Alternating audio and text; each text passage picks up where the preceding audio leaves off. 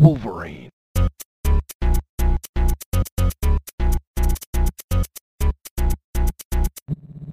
Wolverine. Hello, and welcome to the after party, otherwise known as the Examination Podcast. There's been a shakeup in the Quiet Council leadership this week, as I am your host, Dane Rainier, and joining me this week is the man who never misses an episode, the unstoppable juggernaut, Kelsey Strutz. The Iron Man of the Examination Podcasting world. It continues. The streak continues. Now, how can my body handle it? I don't know. Now, we took a week off, and we're now short a member, so you might have been worried. What's happened? Is Quentin finally done reading anything that's not Hellions? No. The real answer is we all got a little busy last week getting ready for our event of the season, Quentin's wedding. The last to fall from our podcasting bachelor ranks, Quentin is now a married man. Congratulations. Before we get into this episode proper, though, Kelsey, how did you enjoy being the Nightcrawler of the wedding? My God. I won't pretend I'm not jealous. You got to be Nightcrawler. I enjoyed it quite well. I don't know how everyone else enjoyed me around them. I don't think I was that belligerent. My legs were quite sore the next day, though, because I was quite intent on cutting a rug no matter who was there. And basically, my whole premise was 0 to 100 until I hit a wall. But you know what? You hit it at 110, and that's what matters. I did. And you know what? That was my gift. My gift to Quentin. Well, we've got a lot to discuss this week because we missed last week's episode. You guys are getting the Jumbo Carnation episode covering 5 total issues. We've got Wolverine 13, Sword 6, Way of X 3, X Factor 10, and Cable 11. And there's only 2 of us here now, but if you stick around to the end, we've got a bonus treat as Quentin, fully dedicated to the cause, records his quick thoughts from his honeymoon. That's how much this means to him. Quentin's hot takes. He needs you to know, even though he's spending time with his new wife, he had to get a couple minutes of comics in. Before the issues, as always, let's hook up to Cerebro, see what's new in the world of Marvel. So, first things first, let's stick, as we do regularly now, with MCU stuff. And their show right now is Loki. Now, we're recording this on a Thursday, so let's keep in mind we're sticking with episodes 2 and 3, so we won't discuss any of 4 until next week if you've watched that. So episodes 2 and 3, Kelsey, what'd you think? Still on the right track for me. Episode 2, they've kind of figured out how the Loki variant is hiding. That's hiding in apocalypses because everyone dies anyway, so really there's nothing you do that alters what's going to happen. So unless you were to somehow stop that apocalypse, it's not going to cause any type of warnings to go off and no one comes and gets you. So they then discover that it is in fact a Lady Loki, hearkening back to either Lady Loki or Enchantress. Kind of has an Enchantress look to the enchanting, I'm using air quotes, you can't see me, enchanting aspect of her magic. Episode 3 continues Loki's attempt to capture himself, Lady himself, and finds him on yet another apocalyptic world that's about to be destroyed, but they're able to sort of kind of suss out each other's backstories. Lady Loki less so, because she is a little more cagey, but they grow a little closer, and towards the end of it, they are attempting to repower one of the time-traveling gadgets, basically, that would allow them to jump to another time zone or a timeline that's not being destroyed. Yeah, it feels like they've had a lot of fun with this, because when you can jump anywhere and everywhere, it opens up not just exploring stuff within the traditional Marvel universe, but also just like, hey, make up planets. Make up anything you want going on. It's like, would this be fun to see? Do it. You want to make this set? Make it. You are right. I think the idea of hiding in apocalypses is super cool. It fits within the kind of the rules that they've built, right? That there can't be a variation, because if everything dies, why would it, tip the sensors? It's just the way that it's going to be. And yeah, I think it's clearly Enchantress is where they're going with this one, because A, you're right, the look is there. B, they use the word enchant and enchantment about a dozen times. And then her name is Sylvie, which is her name is Sylvie, yes. But I don't know if that is I don't know if that is part of just an homage to Enchantress and it's something else or what. Also, another thing they do reveal is in the first issue, you kind of get the idea. Owen Wilson issue, the first part, Owen Wilson is a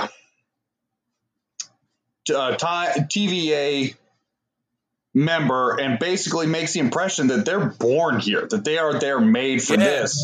And, Sylvie, through her findings explains like, oh no, they're not, they all lived out there. They're all variants. Everyone who works for the TVA is a variant of someone. They just collect variants as employees. So yeah, you're right though, because I think it is sort of just an homage to the Enchantress, but there's no reason that doesn't mean this is the Enchantress as far as MCU goes, right? That I think in a lot of ways you can take those liberties, be a little more creative, and it doesn't have to be a one-for-one representative. To me, it's kind of a neat take that Enchantress is an alternate universe Loki that's out there. So the one thing I will point out that I thought was super, super cool, because I'm a huge fan of these, is one-shot takes where a long, specifically an action scene is done in one take. And if you watch the end of episode 3, where Loki and Sylvie are going through like this fight scene, they're dipping in and out of buildings, there's explosions, there's hand-to-hand combat. About like the last 4 minutes of that episode is all one straight take. I guess there are technically opportunities because there's a lot of CGI in there, but they at the very least set it up in a way that I hope that's what it is. I think they're really, really cool to watch cinematically, especially when there's so much action, because it means they had to get everything right the whole way through. Yeah, it's kind of like what they started doing. Daredevil started doing that in their stuff. There would always be one episode a season where it's just one long fight scene, and it was almost like an exhausting scene. Like afterwards, you just be like, oh gosh, we're glad we made it through that one. Yeah, you're absolutely right, because season 1 is the hallway scene in Daredevil where he just keeps fighting, the camera keeps spinning, people just keep coming out of different doors, and it's just amazing because you watch it, it's like, A, how are you maneuvering within this it's a hallway within this tight space to shoot this scene, but then B, if anybody screws up any part of that fight, you're like, okay, reset, take it from the top. So, and then I think season 2 of Daredevil, it's the stairway fight. Stairway, yeah. Oh, it's so cool. So, I mean, obviously, I think most people watching this have probably seen Daredevil, but worth it. Another great movie with one takes in them is Children of Men. It has 2 or 3 just exceptional, long and that's scenes. Not as well known of a movie, but yes, car chase style scenes, I believe, too. Yeah, because even in one of them, it's there's a kind of a mini stunt before the action starts where 2 of the characters spit a ping pong ball from one mouth into the other person's mouth. And it's like, that has to be perfect.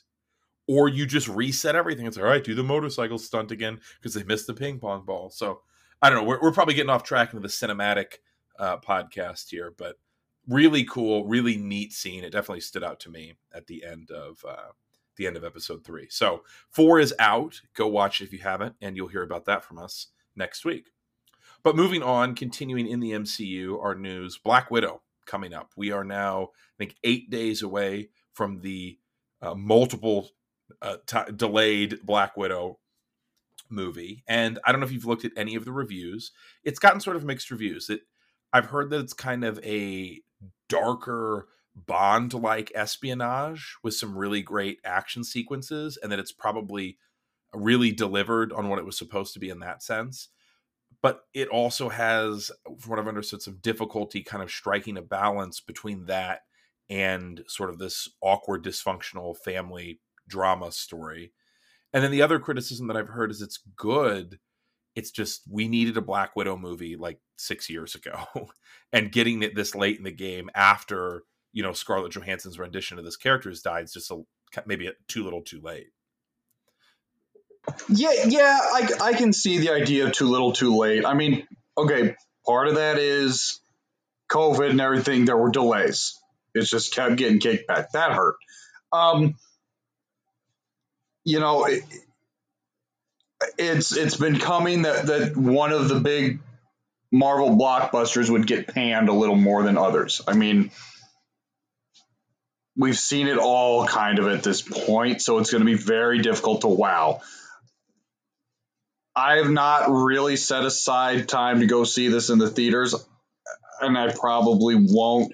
And it's not a knock against the film. It's not a knock against Scarlett Johansson. She's nailed the character so far, and the movie does look cool. I like Taskmaster as a bad guy. If it's anything like Winter Soldier, the that espionage style storytelling, I'm interested.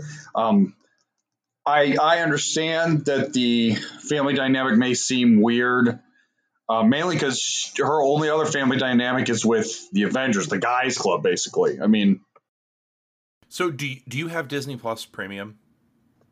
I have Premier Access if I want it. Yeah.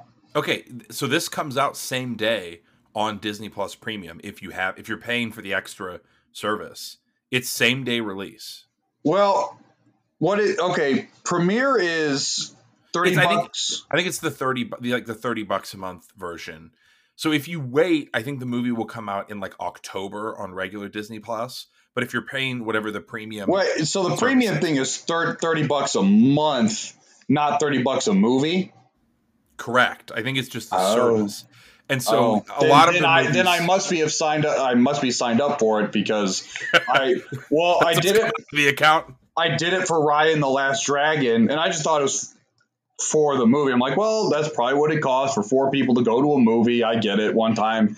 Okay. Well, you better watch out. You may have been having $30 come out of the account every month since Raya and the Last Dragon. Then. Right. I bet I have, and now I need to go figure something out. So everyone listening, if you have it, please, maybe just keep it around for the week to get Black Widow access. But maybe go check and make sure you're not Kelsey and you haven't spent like $90 on a service you haven't been getting maximum value. Yes, correct.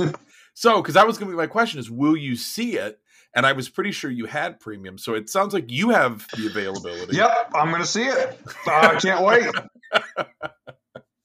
All right. Well, moving from Black Widow, but sticking in the MCU back to television. Have you heard about the changes to the final scene in WandaVision? I have heard about it. The stuff I read about it really, it didn't make me go, oh my gosh, they're doing something here. I don't know why you'd mess with the final scene in anything though. It's very minimal changing, right? From what I've heard, the final scene, that one where we're kind of big overshot kind of bird's eye view of the woods, and it comes down closer on the cabin that Wanda's sitting on the steps of, but then we see her, the real Wanda's in the back in the the Scarlet Witch outfit doing some magic. I guess the trees are different when it's panning in, and there appears to be a shape that looks a little like a cape. And so some people are saying, oh, this is a tie-in to the Doctor Strange Multiverse of Madness. Some people are saying it was supposed to be there the whole time. It was just an editing mistake, and they went back and fixed it. But I think the most interesting theory I've heard is that this is actively representing Loki's timeline tampering. That as we're now getting Loki and him hopping through time and creating all these shifts, that Marvel is hiding these like miniature Easter egg changes in its other products. I hope that is what it is, because if so, that would be cool. Now, I'm not going to go back and look at everything to try and find them, but I know someone on the internet will. Oh yeah, I'm just gonna wait until some other nerd finds it. Yeah, he'll tell me. Those nerds will tell me this is where it's at. I'm like, okay, I got to check it out. But I hope that's true. I like that as a theory. I don't know. It's part of me says, I mean, how does anybody ever find this? And so maybe it's too intricate. But the other thing is, how cool. Way to take advantage of something you can't do with traditional media, right? In the world, even just 10, 15 years ago when everything's DVDs, once the DVD's in your hand, that's it. It can't be changed. But with streaming, I don't know if this is good or bad, but it's interesting the fact that that can be edited at any time. And what you see may not be the same as what you saw the first time through. So I don't know how I necessarily feel about that. Well, yeah. Because it is very weird to think that stuff gets, and that happens too. Like in different shows, you've seen controversial episodes get pulled and you just don't have access to them. But to make changes to the individual episode for not a meta reason, but just to literally change what is weird. Pulls in that whole "Are you in the Matrix" stuff. Funny side tangent on that. I guess it's Marvel related due to being Disney related. You can't see the original Star Wars unless you have them on like Laserdisc or something. Oh yeah, because they've made so many changes. Yes, like anything on DVD, I know. Any DVD prior is all going to have the extra CGI. The remastered stuff on VHS with like the THX sound, there are little changes, I think. But like, so if you want the original stuff, I mean, you have to have Laserdisc. You have to have a dead medium. Not even VHS is enough Right. to get original Star Wars. Because you're right, you get that remastered sound. But it is an interesting question to think about. But this is an intriguing way to use that, if that is, of course, the case, and it's not just them fixing a mistake. So that's a lot of MCU talk, TV and movies. I think it's probably time at this point heading down to Gray Malkin Lane and talking about our comics this week. X-Men, it's X-Men. Kicking us off is Wolverine number 13. Kelsey, what happened? Wolverine picks up where we left off with the plant creatures of something Verde on the loose. Beast's big old plan is kind of backfiring, and the rest of X-Force is now going to have to pick up the pieces, but do it a little stealthy so as not to alert everyone else at the party. During this time, the other members of X-Force start to realize that Beast has been up to some ne'er-do-welling activities.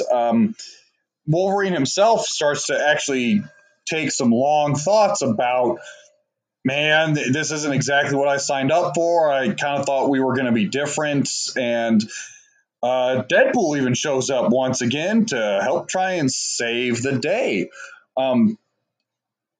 As they look to kind of solve the mystery of why Beast's plan went awry, Emma's brother, currently moving the Marauder to drop off the Shi'ar crystals to Krakoa, is killed by a mysterious stranger. And the last thing we hear is that the Marauder is now in Madripoor, burning. Yeah, a lot going on, a couple of different storylines in this one. But here's the thing. Honestly, did you, while reading this, at any point think to yourself, am I reading another X-Force? Oh, this is 100% using the Wolverine title to carry over the X-Force storyline. That is exactly what they did. Yeah, Wolverine was not even a big factor in this. I mean, he's in it because he's on X-Force, but I mean, this was just getting 2 issues of X-Force at the gala. Well, so to be fair, that's fine by me because I don't know how you're shoving Dracula into this, or what. I guess Dracula could have been invited. He's a dignitary, right, of another country, I suppose. If Dr. Doom can show up, Dracula can be there, guys. I feel like the Wolverine has had like 2 the book itself, right, has like two storylines. You have like actual Wolverine, and then you just have being a secondary X-Force book that kind of focuses on Wolverine. And so, Wolverine normally has been Wolverine the Vampires. I think we hit a hot streak when it was Maverick and the Auction House. Like those were great. But I mean, there was the gray lady or the white lady or whatever, the drug one with CIA. Right. So it's like we're just cycling through a couple of like different actual solo Wolverine stories, but then the other half is just second parts of X-Force books. Because even the White Lady, I think by a certain point became like the big mission with the whole team was kind of more of an X-Force book. And so I don't know. I struggle with this book. I think sometimes figuring out what it is and where it's at. I think it suffers from what early X-Men had, where it's just kind of all kinds of different stuff going on. I don't know what I'm going to get week to week. Yeah. I mean, I'll say I kind of like the art this week. It harkened back to an older Wolverine style of drawing, just the way they penciled him and colored him. I'm always a sucker for Deadpool showing up, especially his little comment at the end, the little X-Force comment at the end. It's like, will you guys let me in now? How about now? I dig that they keep that going. And, at least finally some of Beast's chickens are coming home to roost, even though it seems like he will suffer for nothing. So that's what I was going to ask you. The Terra Verde thing, is this worth it? Like, do you feel like the payout here makes the previous stories better? That this Terra Verde thing's been set up since, the fourth or fifth issue way back in X-Force. I'm glad they're trying to actually, complete a story of some form and make it, I don't mind when you start something long ago and let it there to grow a little bit and then bring it up later. But was that a intentional Terra Verde plant pun? Yeah. Okay, good. But if you just drop it there and give too much time for people to forget, it's wasted. So this, they kind of would every now and then keep it going, or watering it, if you will, if you'll. But so I've liked what they've done here on this. I mean, again, I still find it as they're running a government that, Beast is even allowed to do this. I mean, that they've just given this blank slate and there's just no repercussions for this guy. Like, trial Magneto's next. I'm sorry, it should be trial of Beast. Hank McCoy should be on trial. So, no, I think you're absolutely right, because I don't know that I think this story is awesome. I don't know that I think it's the best way to use Terra Verde, but I love that it's coming back. I love that it is an interwoven piece of this, that they laid the seeds for this story and they've let it grow, and it continues to be a part. It makes the world feel a little bigger, a little more natural, that they have real, at least governmental consequences. But right, so talking about Beast, right? Beast, they've clearly set up as a bad guy. There's no question as to what he's doing. But thinking about what's happening in the larger narrative here, is Beast comparatively that much worse than terraforming a planet and declaring yourself in charge of the solar system? I mean, aren't these both classic supervillain moves? Yeah. What's going on the grand scale right now is bananas. Okay, the Beast stuff is more bad guy-ish because it's very hard to justify, oh, this is good for the nation, when you've literally enslaved a race of people. I mean, that is what that is. He has mind controlled all these people. They are slaves. At least with the Martian thing, is it's a dead planet. Now, it's still a big, flex on all other nations on Earth. I don't think it's necessarily just the taking of the planet. It's then declaring yourself, oh, now there's 2 planets in the system, so we're in charge of it. Yes, yeah. But we'll deal with that when we get to Sword number 6. Good transition, Kelsey. Look, Quentin's not here. We just naturally fill in those gaps. Yes. So, Kelsey, sword number 6, what happened there? Sword number 6 opens up with a kind of a heart-to-heart between Dr. Doom and Captain America. Captain America's been watching kind of people leave the party. Henry Gyrich and no, I can't think. Guardian? No, I don't know. Captain Canada. What's his name? no. Oh, I can't. Oh, anyway, part of Department H. Having their discussion about Orcus, etc. Like, so he's overhearing people's fallout from this event. And Captain America has a discussion with Doctor Doom, kind of his perspective on that. When he woke up from the ice, he saw that, oh wow, man landed on the moon, and he was thrilled with what could happen, and was almost disappointed that now he sees that he's watching from the sidelines, and not just watching from the sidelines, but that like humans didn't even get to participate, that they weren't asked to participate. Like it wasn't a coming together moment, it was a dividing moment for him. And Dr. Doom then must go upon his way. We go forward to the Sword Station and having a diplomatic meeting between Abigail Brand and representatives of other factions throughout the galaxy now. And basically, Brand is laying down that, hey, we've terraformed this planet. We have shown what we as a species, I mean, they keep saying Earthers, but she means mutants, are capable of. And that they will now deal with Mars as the main part of the solar system. That is where they go to. There's bickering back and forth as Brand offers them a new unit called Mysterium of some condensed metal it's very, very, very light, but very, very, very hard, almost unbreakable, offered as a gift to everyone who will take it, kind of like the Krakoan medicines. This is now offered to galactic places. Wakanda obviously says, yeah, we'll take the gift, but we'll never want any more. We're only accepting it because it's a gift. But even in this meeting, there are questions about, how well this goes over. Nova is obviously like, hey, wait a minute, I'm the representative here. What just happened? And they bring up the Frenzy mentions like you weren't here when Null was here, so obviously you've got too many things to deal with. Dr. Doom interjects though, wondering, it's like, well, if Mars is in charge, who's in charge of Mars? Who are we supposed to speak to? And bum bum bum, it is revealed that the regent of Mars is, or Araco, sorry, planet Araco, which they've now renamed, is none other than Storm herself, and be speaking to Storm.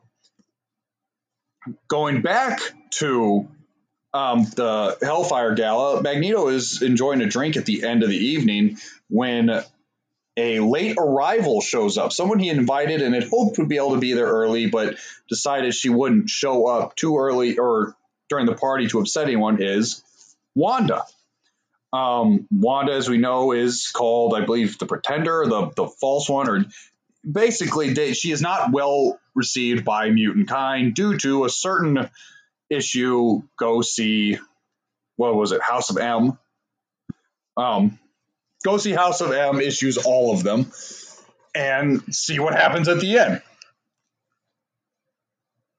They are able to embrace, though, as father and daughter, and Magneto seems that he wants to make some type of reconciliation with her. This is kind of important, as I believe she is part Kree, and I believe the Kree Throne World has mentioned before why they're hesitant on dealing with the Krakoans due to the way they talk about Wanda, who was, I believe, genetically related to the to the royal family there.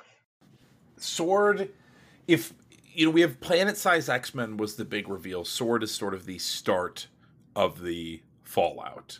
So let's start at the end where we're at. We were talking about Magneto and Wanda. So just making sure everything that's going on. All right, I guess we'll start here. do you know that It's a lot. There's a lot happening in this one. And you need a family tree to keep track of some stuff here, and the family tree doesn't stay the same. So I think you know this, but a few years ago there was a retcon that Wanda and Quicksilver aren't mutants, and they're not actually the children of Magneto. Correct. So, I was aware of that. I don't know how in detail, and I remember it having to do with the movies kind of coming out and everything. Yeah, so everyone's kind of like, "This is ridiculous." I too was not almost. I was so mad. I didn't dig into how or what the details of that are because it's stupid. To be quite frank, I refuse to acknowledge it because it is sort of a big. I mean, it is a character defining moment because of a legal fight, and normally that should be what I'm all about. But I mean, we're talking about something that this is who gets to use these characters in movies, and almost out of spite, Marvel is like, well, I know there's this sort of like who gets them because they're Magneto's kids and they're mutants, but then they're also Avengers, and they're like, well, we'll just make them not mutants, and just sort of gave the finger to Fox. And now they have them back, but they've already made the decision. So does that, I don't know, how does that affect this moment for you? Does knowing that it's not actually his daughter take away, or does it add to it knowing that he still has those feelings for her? This falls under the line of a step parent or an adopted parent, someone who stepped up and took care of them.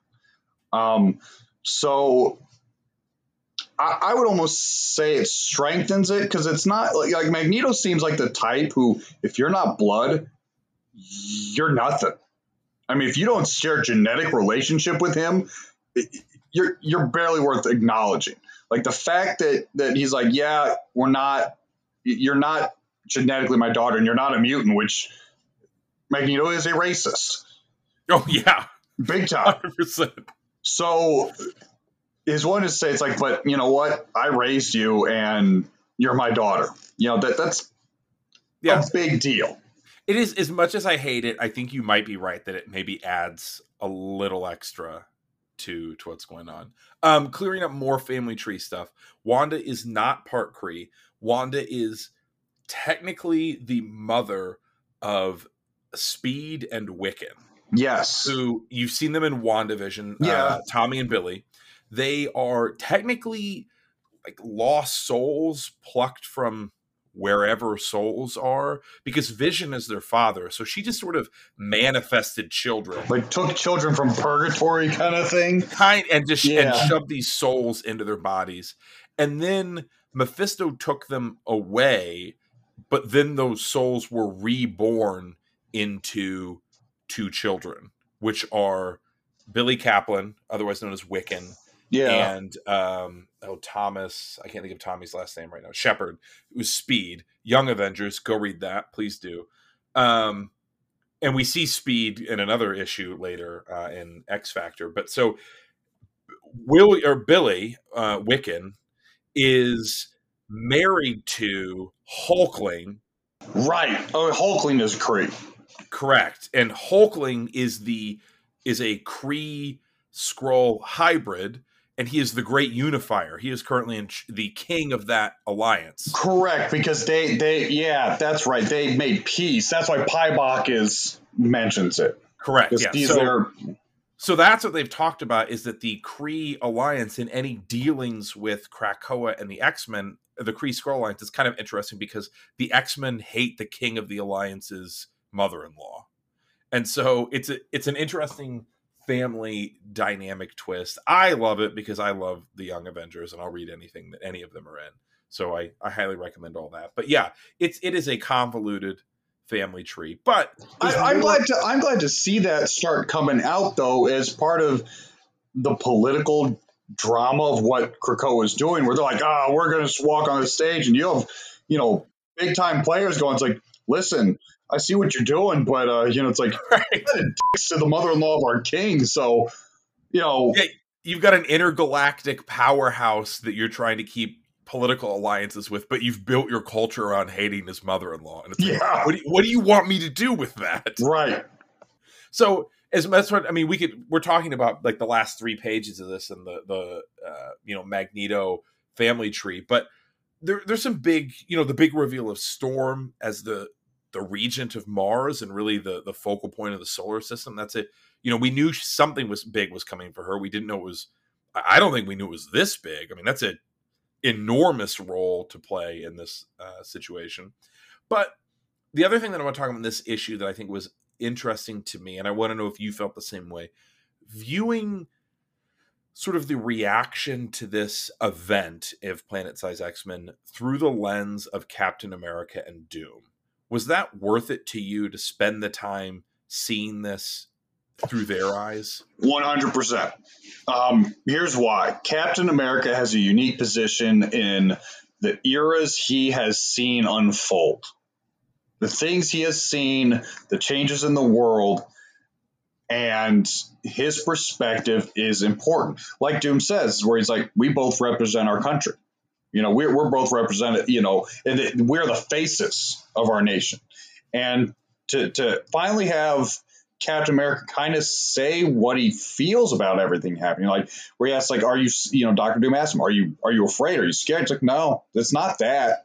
You know, it is almost, he is forlorn that what he sees is not uniting at all. Like this will not unite these people, you know, that there's trouble's going to come of this, not anything great. And part of it is he's, like he says, we're watching humanity, he means, is watching from the sidelines. Like we're no longer in charge of the destiny in our solar system at this point. It is kind of a cool look because I think it does justice to the character of Captain America. I didn't mean to do that, but because he doesn't seem jealous like they didn't get to do it or that they weren't a part of it. I think you're right that it's more just that he sees the spike this is going to drive things further apart. It was already hard to justify what was going on, to continue to think of these people as friends. And it's like, you knew this was going to cause problems, Krakoa, and you just did it. No asking, no heads up, nothing. You just did it. And it's like, he knows what kind of a wedge this is going to continue to drive. And I do think it was interesting to see it, not just from his eyes, but also the view of, you know, the character in some ways considered his total opposite in Doctor Doom. It was an interesting take, I thought, opening up the issue with that, a conversation between rivals like that. I gotta say, Doctor Doom did well this issue. I mean, the way he enters the room is just, they wrote Doctor Doom very well. I mean, the way he shows up for the meeting and just kind of just looks at Star-Lord and just the antlers. I mean, he's like, what are you doing? What is this? All right. So while there may be some cosmic level space problems, we've got some more spiritual and existential problems in Way of X #3. Opening this book, we're treated to a literal first-person perspective of Nightcrawler's time at the gala. His alcohol consumption as well as existential crisis combine for a wicked hangover the next morning. And while Kurt continues to grapple with the first law of Krakoa, despite some entertaining objections from Dr. Nemesis, Pixie requests Legion's help as Mercury and Loa are having difficulty with intimacy due to the latter's powers. Legion has the answer in the form of a mental link, but it winds up sharing too much and driving the two apart. Ultimately, though, the whole thing was Legion baiting the psychic monster anyway. Meanwhile, Kurt finds Stacy X handing out condoms to the mutants of Krakoa, thwarting the law of make more mutants. Even more to Kurt's dismay, she set up sort of a psychic brothel for the mutants, used for anything but procreation. But stunningly, she reveals to Nightcrawler not only is she making mutants happy, she's also working with Lost to run a nursery for the abandoned mutant children that she stumbles upon. Finally, when Fabian Cortez pushes Lost too far, a small glimpse of Onslaught pushes her to violence, and the whole Way of X team jumps into action before grabbing and sharing a drink at the Green Lagoon. So, Kelsey, Way of X #3. We now have, I think 3 is probably where we get to a point we can really talk about it. I love this book as a whole so far. Why? What do you love about it? It is finally asking some serious questions about this whole experiment. I mean, just getting into the 3 laws, the making more mutants thing is great. The giant-sized Nightcrawler did not have him go to these depths of introspection. This does. The questions of, well, we can just be reborn. Does it matter that we die? The Bravo idea, where it's like, well, they're not making more mutants. Then the revelation that's like, oh, they're making mutants. They're abandoning babies because they don't care. And I believe Legion had brought it up in the last issue, kind of explain it's like, listen, they're looking to see, it's like, everyone is immortal here. Everything you want, you have. You're becoming less of a collective. You don't care as much about your society. It's all this individual me. I'm immortal. You have nothing to live for anymore. How does this erode your society? And that your enemies are even looking to say, it's like, this will erode them. Let's see how this works. But they ask these questions every issue so far, and they knock it out of the park as far as I'm concerned. That's not even talking about doing the whole first part of it first person. The kind of good decisions in storytelling that way. But the questions they asked are the questions that have needed to be asked for a while.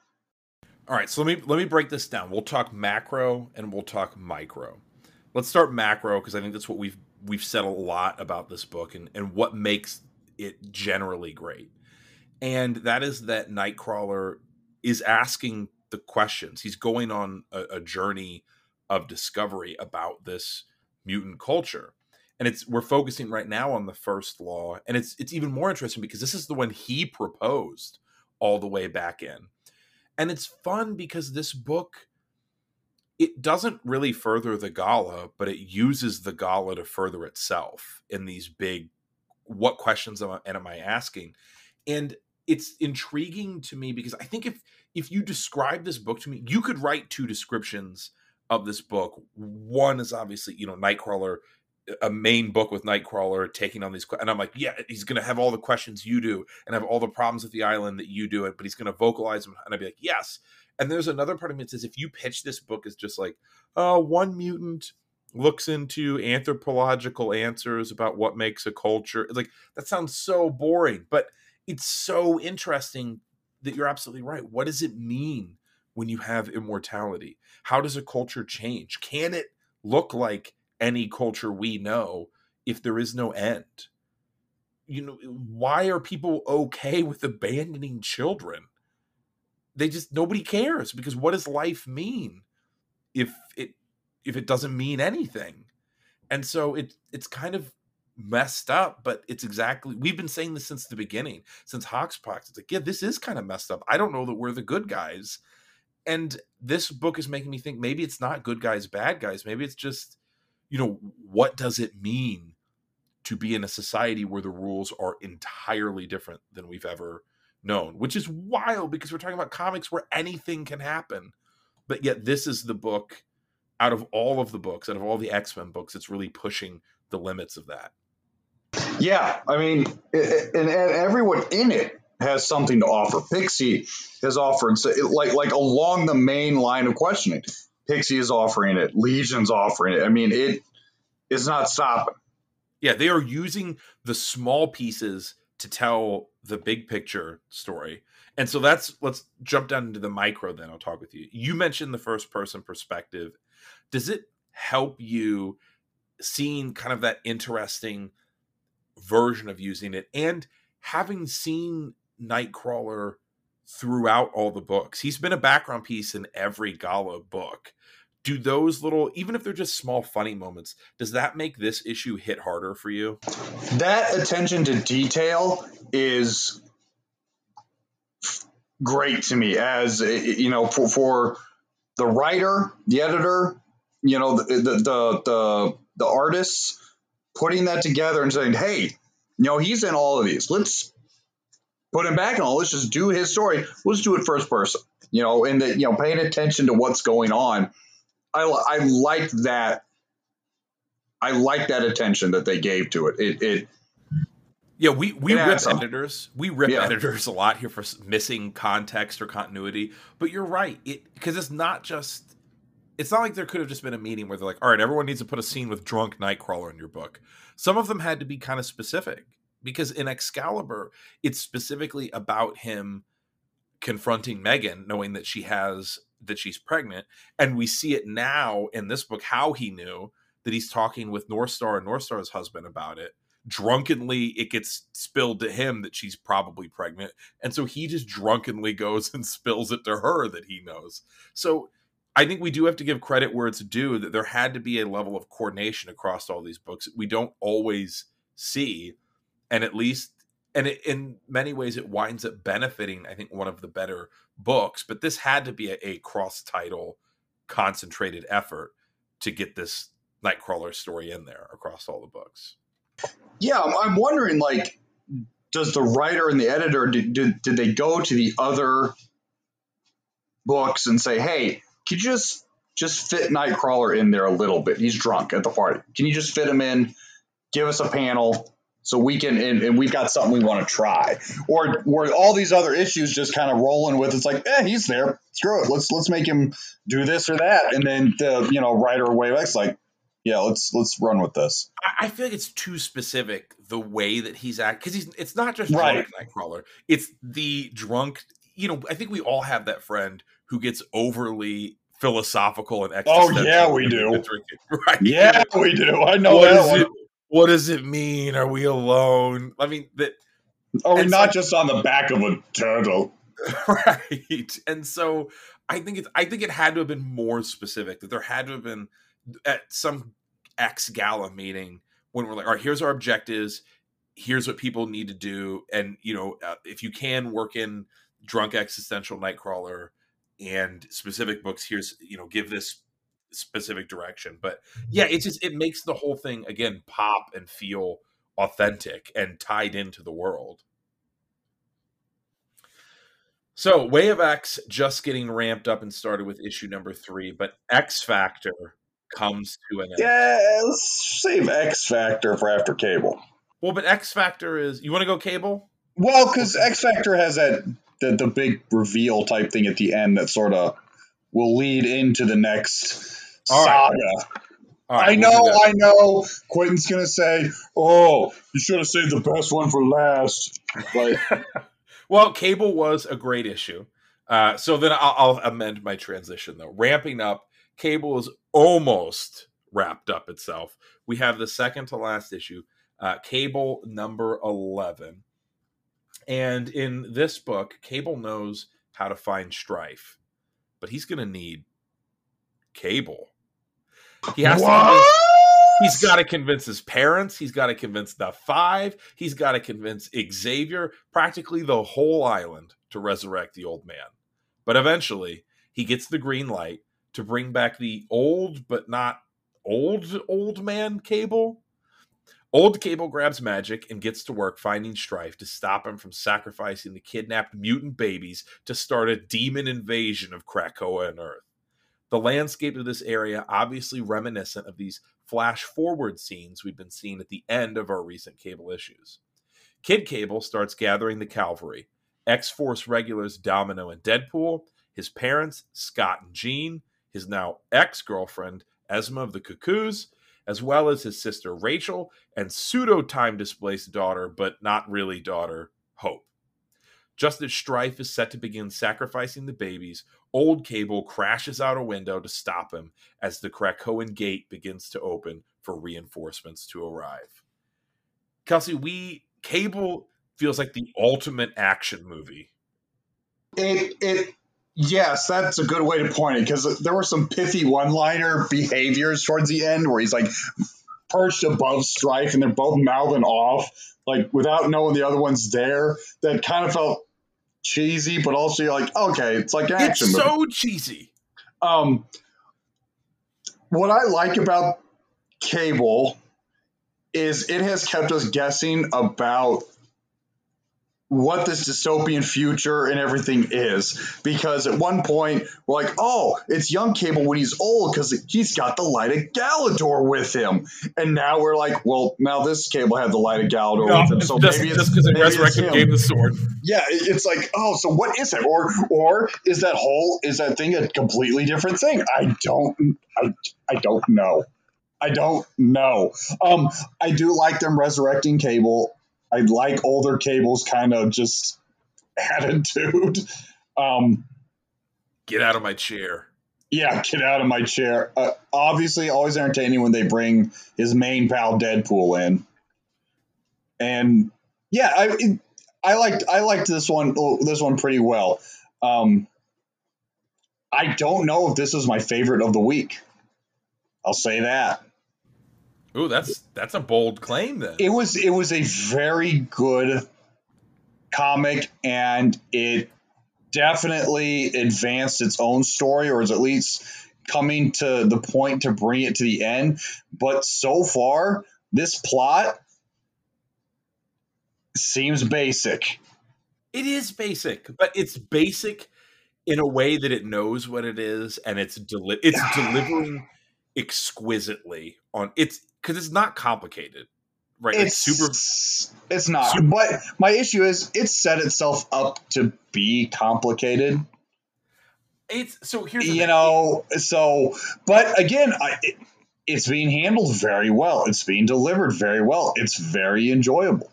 The small stuff is handled well, right? We got a setup for what was coming multiple issues ago, which tells me this isn't random. They're not Nope. making it up as they go. They had a story they wanted to tell.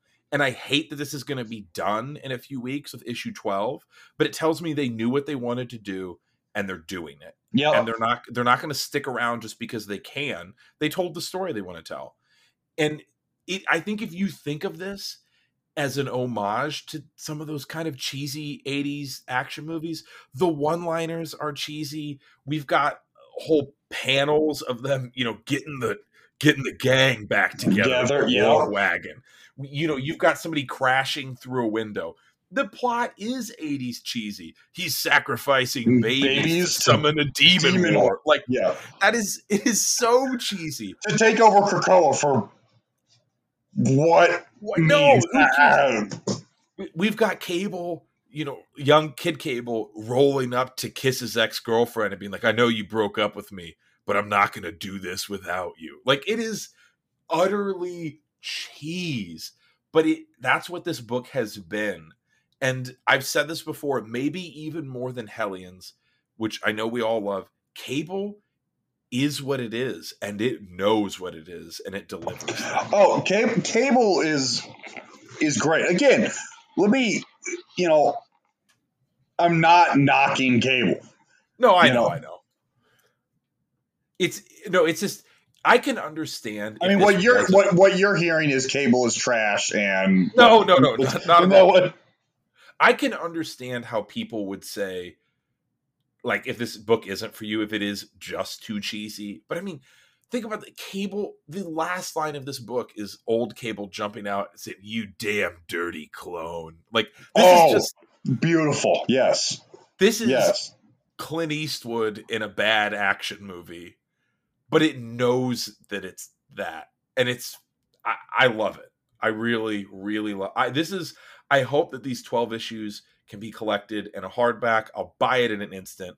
It's a phenomenal tale that's getting told, and I can't wait to see this wrap up because everything that's delivered so far, I have no doubt, much like Old Man Cable at the end of this issue, we're going to stick the landing. All right. So given that we've stepped off of Cable, we stepped away from the gala for just a second, let's wrap up the Hellfire Gala then. Let's wrap X Factor 10. Kelsey, what happens? Yeah, X Factor 10 opens up with, X Factor's at the party, getting ready for the party. Basically, this one deals a lot with Prodigy. They're finally starting to figure out the mystery of how Prodigy died issues and issues ago. And getting a couple leads and everything, they returned to a bar that Prodigy disappeared from. Boy comes to lend a hand and discover who murdered Prodigy. Putting that aside, they're able to continue their work, and there's a little closing up or closing the book on relationships between like Polaris and North Star, as she is going off to be an X-Man and he is still doing his X Factor thing. It ends though with the discovery of another body. And really, this is the most important portion of it, is the discovery of the body is the Scarlet Witch. And now we're set up for the trial of Magneto, theoretically. With this and you know what? I'll say this. Didn't see it coming. Now, I did not see that being the trial of Magneto would be Scarlet Witch related. They brought it on suddenly, I'll say that, but they did set it up a week ago with Sword being there. And it's nice that it's Scarlet Witch, because guess what? Can't be resurrected, not a mutant. So that cheapness of not being dead kind of thing, it's not there with this one. She's dead. So until we find out she is a mutant. This was an odd issue. There were good things and bad things. Like, I liked that iBoy is suddenly, and they've hinted at this, but that his power level would be increasing. North Star was aware of it and was trying to keep it secret. And I liked iBoy kind of revealing that it's like, oh yeah, I kind of played dumb a lot of the time because people let their guard down. It's a lot easier to read them, and I liked that sort of aspect of him. I don't know where he shoots energy beams from, but fine, whatever. I mean, it's easy to explain, I guess, when it's a comic book. I don't know. Prodigy, I'm assuming he wasn't wearing a Jumbo Carnation style outfit, because if he was.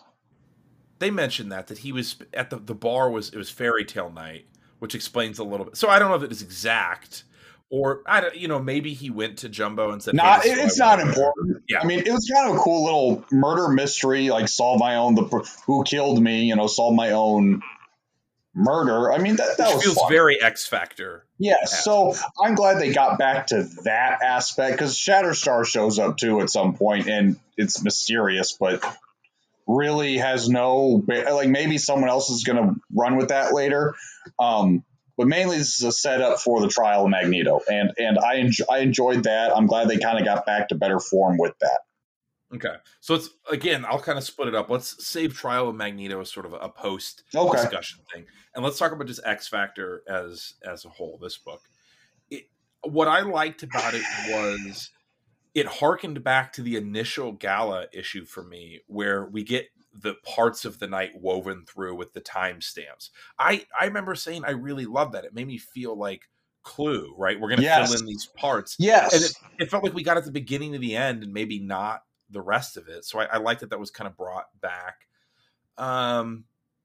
There's a pretty heavy storyline in here. As much as we want to jump to the end and talk about the implications for later, I mean, there is a big storyline involving, hate-based violence. Yes. Yeah, that's true. And it's something they've been working on early on. I mean, this was a mystery that kind of got, we thought, sidelined, and, where Prodigy comes back, we know he's dead. Well, we don't have a body. They mentioned that several times, like, we never found his body, but we know he's dead. It's like, okay. Yeah, and that's this book, it ends where it began, right? This is a book about mysteries and solving them. And not only do we get a resolution, do we figure something out about what happened to Prodigy, but also what happened to Aurora. It's really just one bubble, but Dakin reveals what happened, that Aurora sort of killed herself to give her a level of plausible deniability for what she had done. And so this is a book that, when you look at it, what is it about? I think the book is about mysteries, but also I think they made a concentrated effort to point out at the end of this that it's also about diversity, right? This is a book where, I mean, you're not going to find, I'm trying to think now if there is a just a purely straight white man involved in this book, that they've gone out of their way to iBoy. make sure. Yeah, I guess iBoy may be the only, but they've gone out of their way to make sure that this is a book that has diversity in spades in so many ways. And they tackle it without it being. So for a while, I was thinking this was a book with diversity that wasn't about diversity, and so that was an interesting.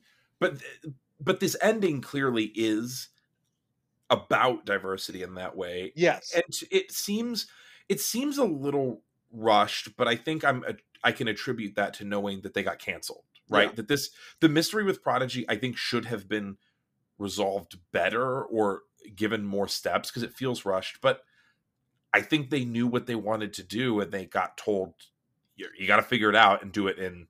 I mean, it made me want to it made me wish that they hadn't gone into this whole thing with Siren. Yeah, they haven't. But I think they thought they had more time. Yeah. Right. That they had this Prodigy storyline that they could spread out over more time, have it really kick at the end. And unfortunately, I think they just had to do it all at once. And I don't think it gave justice to a story that deserved it the way that they wanted to tell it. So here's what I'm going to ask, though, because this is the end of X Factor. It is over. Yeah. When you look back and think about this book, what are you going to remember about it? I'm going to remember North Star. I'm going to remember the setups for the mystery and the attempts at tackling murder mystery, basically, with people who can be resurrected, people who don't die. So that was a compelling argument for me, as investigating people who may not want, they may not want to have you discover why they're dying, like Siren. She was a victim. She was a hostile victim, though.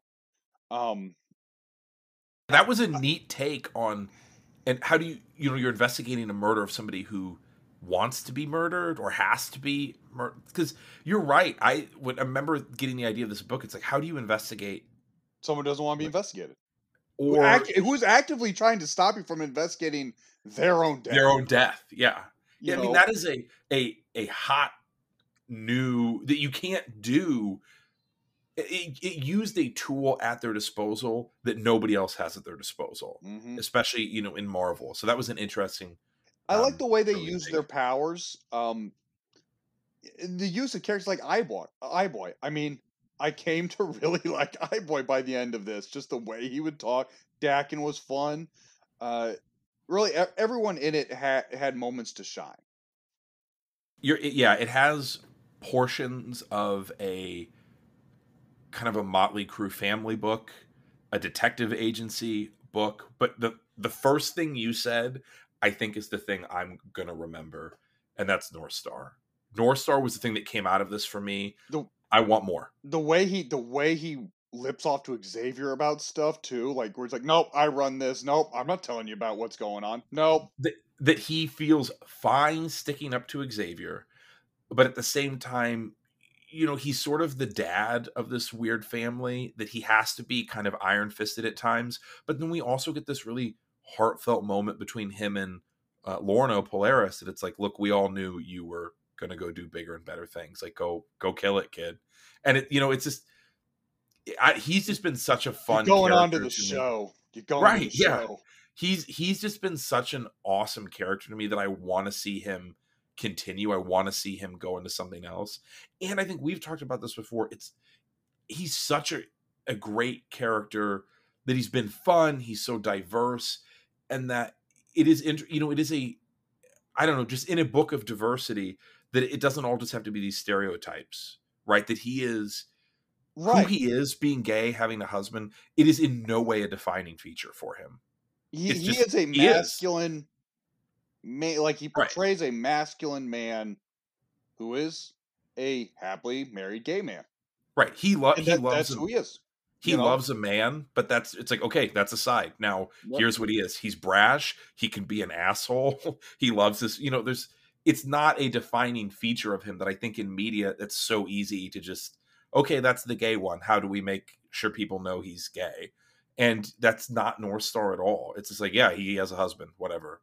move on. This is a weird comparison, but the captain in Brooklyn Nine-Nine, Yeah, where it's like they are Captain business. Holt. Yeah, You Captain are Holt. He is business. He does his. It's like he's good at what he does. He's gay, and yeah. it's like, yeah, no apologies for it. Don't need it. That Wow. is I never would have drawn that comparison, but I do. You're right. I do enjoy that, getting that. So here's my one conspiracy theory, though, coming out of this book. It ends with a note from the, sort of the creative team and the authors, right? The start of that note is that it talks about when all of the X-Office writers and editors were mulling over who would be good candidates for the first ever X-Men team election, that she suggested Polaris. Polaris was the fan vote winner. Yeah. This kind of seems to me maybe that's not entirely true. Yeah. I don't know. Like, maybe it's saying it's like, oh, Polaris would be a good candidate. Maybe that's what you're I saying. mean, Everyone had to. this kind of reads to me like they made a decision and then created a fan vote on it, and then probably shouldn't have published this paragraph. Yeah, and just dumped all the votes out the back. Like, It is. yeah. I'm gonna have a hard time believing after reading this that there wasn't a decision to put Polaris on the team, and they're like, "Oh, we'll make her the fan vote one." Yeah. Just throw a bunch. And I don't know. Maybe she really did win the vote after this, but this kind of seems like it was preordained. She was getting on that team. But I don't want that to take away from what I thought was a great book. I don't mean just X Factor 10. I mean X Factor as a whole. I was a really big fan. It's high up there for me. If you haven't read it, I recommend going back and reading it. It has some low points, but it has a lot of interesting high points for me as well. So it's a book that I'm going to remember, and I probably will go back and read at some point. Yeah. It had low points where it was starting to drop off, but again, I feel a lot of that can be attributed to feeling rushed. I mean that they were getting canceled, and the last couple issues they were trying to wrap up so many loose ends that you didn't have enough time. You didn't just have enough time to finish what you wanted, and that stinks because I do think they were on to something. A good formula. Yeah. I liked what they were doing. They had a good setup going, and there was more that they could keep doing. Yeah, it is interesting to me. I think they needed the push because I think I'd almost forgotten about the Prodigy story line. Oh yeah, he died and doesn't know how. So it sort of needed a push to get moving, but then once it got it just it got pushed off the edge and had to wrap everything up. But all the same, I think a great collection of 10 books, would recommend.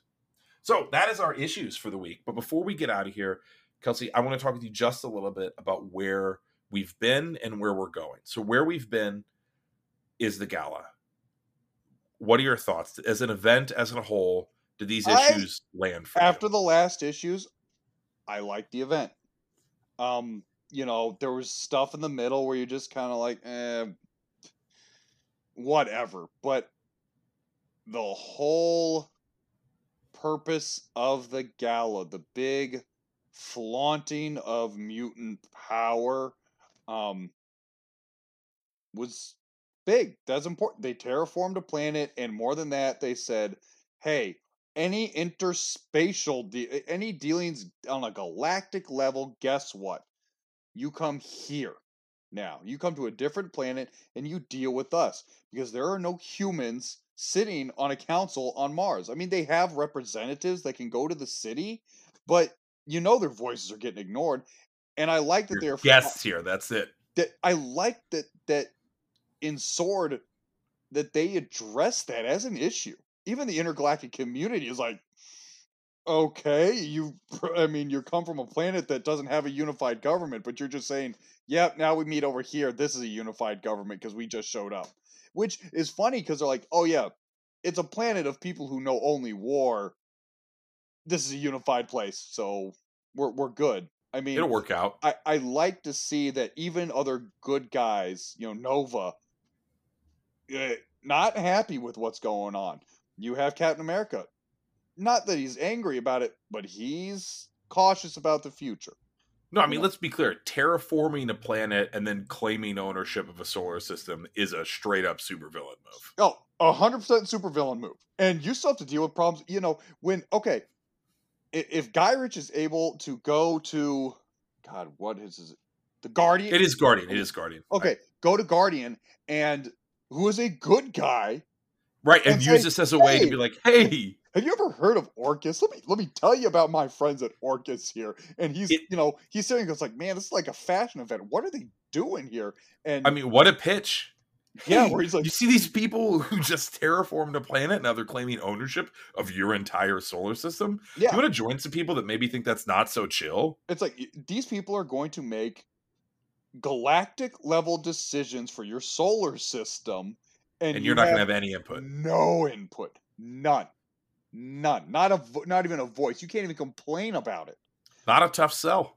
I mean, yeah, it's like more and more. This is why, I mean, from the beginning, I keep saying, if I'm humans, Orcus is looking really good to me right now. It's like, you can say they're these evil races. I'm like, right now they seem really justified in their fear. It's like, yeah, I think if I'm a human, I want a sentinel making base orbiting the sun. Right. I would love to have Nimrods walking around for my benefit. So here's my thing as far as the gala. I think to me, the gala is a microcosm of the gala is planet-sized X-Men. Yes. I think it's an enormous set piece to get to where we need to go for the rest of these stories. I just don't know that individually enough of the stories really nailed it to make it a necessarily successful event to me. Like, I think Hellions. Way of X did a good job. Way of X. Yeah, but even Hellions was just Hellions with a backdrop of the gala. Yep. So, I mean, it's fun. It's entertaining, but it's not necessarily, I don't know, when I look at the event. I thought Marauders was good. I thought Marauders was good in this for setting it up. I thought that X Factor was good. The Wanda Maximoff death, I think, will be interesting coming forward. The Trial of Magneto, I think, will be a fun murder mystery. I think that'll be interesting to see. Especially, I think it'll tie into Sword well. I mean, there are ramifications for what happened at this event. So if it's your favorite event or not, it's big pieces. There's big pieces. I'll tell you this. I like this event more than I like Ten of Swords. Okay. Ten of Swords had a couple cool moments, but I don't think they had the ramifications that this does. Yeah. And don't get me wrong. I'm a sucker for crossover books with ramifications on the universe. And that is certainly present. And that's why, in my opinion, I thought Sword won the week. Well, Wave X was last week, yeah. It was like, but Sword won this week. Well, Sword was last week, too. No, was it? Yeah, Sword was last week. But so did Sword win the 2 weeks for you? No, Wave X probably wins 2 weeks, but Sword justified the gala to me more than any other issue. I will say this, looking at 5 issues, though, I think Sword was a good issue. It ties to the gala. I think Way of X is a great issue. It used the gala. I think X Factor was a little rushed, but for what it is, a very good issue and a conclusion to their book. And then even Cable, not gala related, I thought was an excellent issue. Yeah. I thought we got great issues. And I didn't hate Wolverine mainly because Wolverine finally starts going, wait, what were we doing? And then Domino's kind of also wondering, wait, what were we doing? So, knowing that we have this sort of in the rear view mirror, the next big thing coming up that we've talked about, Trial of Magneto. Yes. Right? Wanda appears to be dead. Yes. And it looks like the last person that saw her is the last we saw a loving father figure. Yeah, last we saw, but everyone else has last been hearing him say, calling her pretender and things like that. So, and we didn't even bring this up from X Factor that she gets found by her son. Like, oh yeah, Speed finds her. That's right. That's one of the twins. Ivory tells him, no, don't go do that. Yeah, because he knows like somebody else can find the body. It doesn't have to be your child. that her son finds her body. Yeah. And so now we have a dead Wanda, as you've mentioned, theoretically not a mutant, can't be resurrected. That this should, in comics, what's ever permanent, but this should at least have that impact of a real Right. death. And then but then the question becomes, is the trial of Magneto for violating the rule of kill no man, Yeah. right? But at the same time, it feels like if there's anybody Krakoa would have been okay with getting the axe, It's her. I mean, they've built a culture around her as like she's the boogeyman. I also wonder how willing they are to enforce this kill no man, as most of what they have been doing. I mean, listen, they've got, you could go on the theory, let's say ethically speaking, they have drugs that they could offer to save people's lives regardless of whether a nation accepts them or Right. not. People are dying. And I think they might have mentioned this. One of the nations mentions this at some point, I think. But that, Are it's you like, not killing by yeah, not killing? are you not killing by doing nothing? You can save these people, but you don't because of a political reason. Are you not killing? These are some moral and ethical quandaries So that I have no how- doubt Way of how- X is going to have to raise. Yeah. How So- are they gonna, do that kind of trial? So Speaking of Way of X, by the way, and I'll just kind of wrap this up, I think, we get a panel at the end of Drunken Nightcrawler's Night. He's there. He's theoretically the only person that's not Magneto or Wanda. he sees them.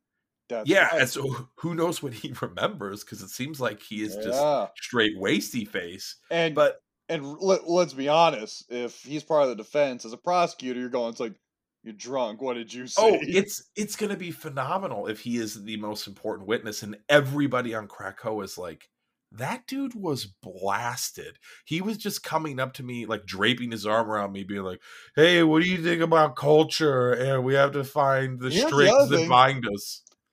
Here's also the, how do you do a trial in a country, a nation with mind readers?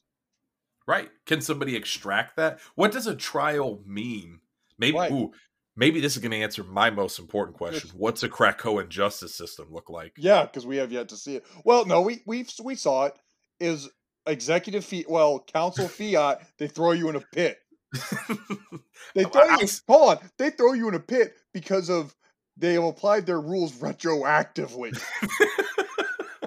I have to imagine that's not going to be the entire event for Trial Magneto. It's one issue. It's like, hey, did he do it? Yeah, probably. Throw him in the hole. Yeah, done. All right, well, that is a lot behind us. Yep. But it's also a lot to look forward to. And if this hot streak of issues continues, I think we're in for a lot of great stuff. We've got Inferno coming up. We've got Trial Magneto coming up. Yeah. And especially if this is revving up, and I think a lot of books had to bend some things maybe to fit to the gala. And if we are really in this hot streak of comics and how they're unchained from that, and we get to see these repercussions and where do they go, I am super excited for this continuation. We get, the end of Cable, where Way of X is going, the new team, the of new X-Men. I think there is a ton to be excited for right now. And for Quentin, more Hellions. That is true. As far as we know, we're just going to keep getting Hellions. So, speaking of Quentin, by the way, we're going to check out of here, Kelsey and I. But as promised from earlier, if you've stuck around this long, you deserve it. We're going to transition into Quentin's kind of 3-minute uninterrupted rant. He even makes a point to tell you we don't have the opportunity to tell him that he's wrong. And I don't want to edit in interjections because that seems like a lot of work. And you know what? Let's celebrate him. He got married. Give him the uninterrupted time. So, we will see you guys next week with more X action. Peace. Hey guys, this is Quentin. Just got back from my own Hellfire Gala. Got married this week to my beautiful wife. Couldn't be more excited about that, but unfortunately that means I will not be available for the podcast this week, which is a shame because Hellfire Gala is wrapping up this week, and we also get the finale of Cable. Let's go ahead and backtrack to last week. I'll let you know my thoughts. And I'm going to enjoy sharing them in a way that I can't have any arguments going against me. So my word is final, apparently. Let's talk last week. I'll say the book of the week, easily Way of X. Tic-tac-toe, 3 in a row, third issue of this book, and it's just as strong as it's always been.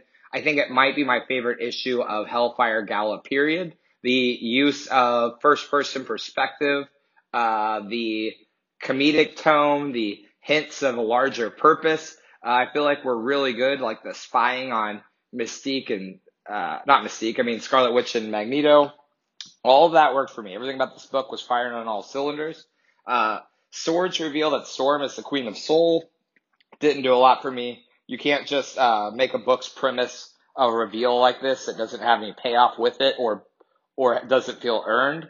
Hopefully they use Storm in a way because honestly Marauders did nothing to position her for this, in my opinion. And I feel like, Planet X has a lot of complications with it that they didn't explore at all. We're just kind of in it now.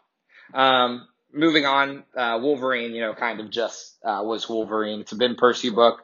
I feel like if you like what he's done so far, you like this, but I don't think you're going to write to Mom about how great this book was. This week's books, however, we got a strong last outing from X Factor. A little more emotional to see this book go than I thought I would be, particularly some of the growth of Dakin, North Star, several characters I found to enjoy reading. We won't have any more, particularly as this writer leaves for the trial of Magneto.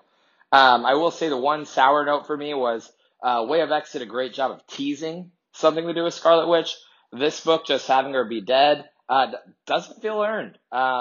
Doesn't really make sense why she was there, how she got there, why they would allow it if people are this fanatical about her, and why Magneto is being framed. That doesn't do it for me. If the Hellfire Gala was just the reveal of Planet X, I need some emotion, I need some character, and this reveal didn't do much for me. But a book that does have everything I talked about as far as character, growth, movement, story arcs, we're talking Cable, and this one wraps up what we've done beautifully as a penultimate issue. More excited for 12 than ever. The cast is great. They did a great job of building them all in, bringing them, having a purpose for Old Man Cable to come back and still have Kid Cable, and I can't wait to see what they do with this book. Hopefully this spins into something else, and hopefully we get a finale that delivers. That's my thoughts. Argue with me if you want. Oh, wait, you can't.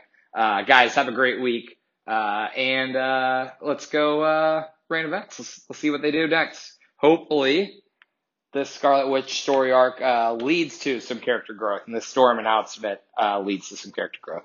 That's my thoughts. Bye. Hello, fellow Danger Room survivors. This is Dane thanking you for listening. I hope you enjoyed the episode. I want to invite you to join the Examination community by checking us out at our website and Twitter. We'd love to hear what you think of the podcast and get your suggestions for questions of the week and Marvel 20 questions. You can find us at examination.blogspot.com and on Twitter at Examination. That's EXAMENATION.blogspot.com and at Examination spelled the same way. While you're at it, help us grow the community by giving us an Omega level review wherever you listen to the podcast. See you next week.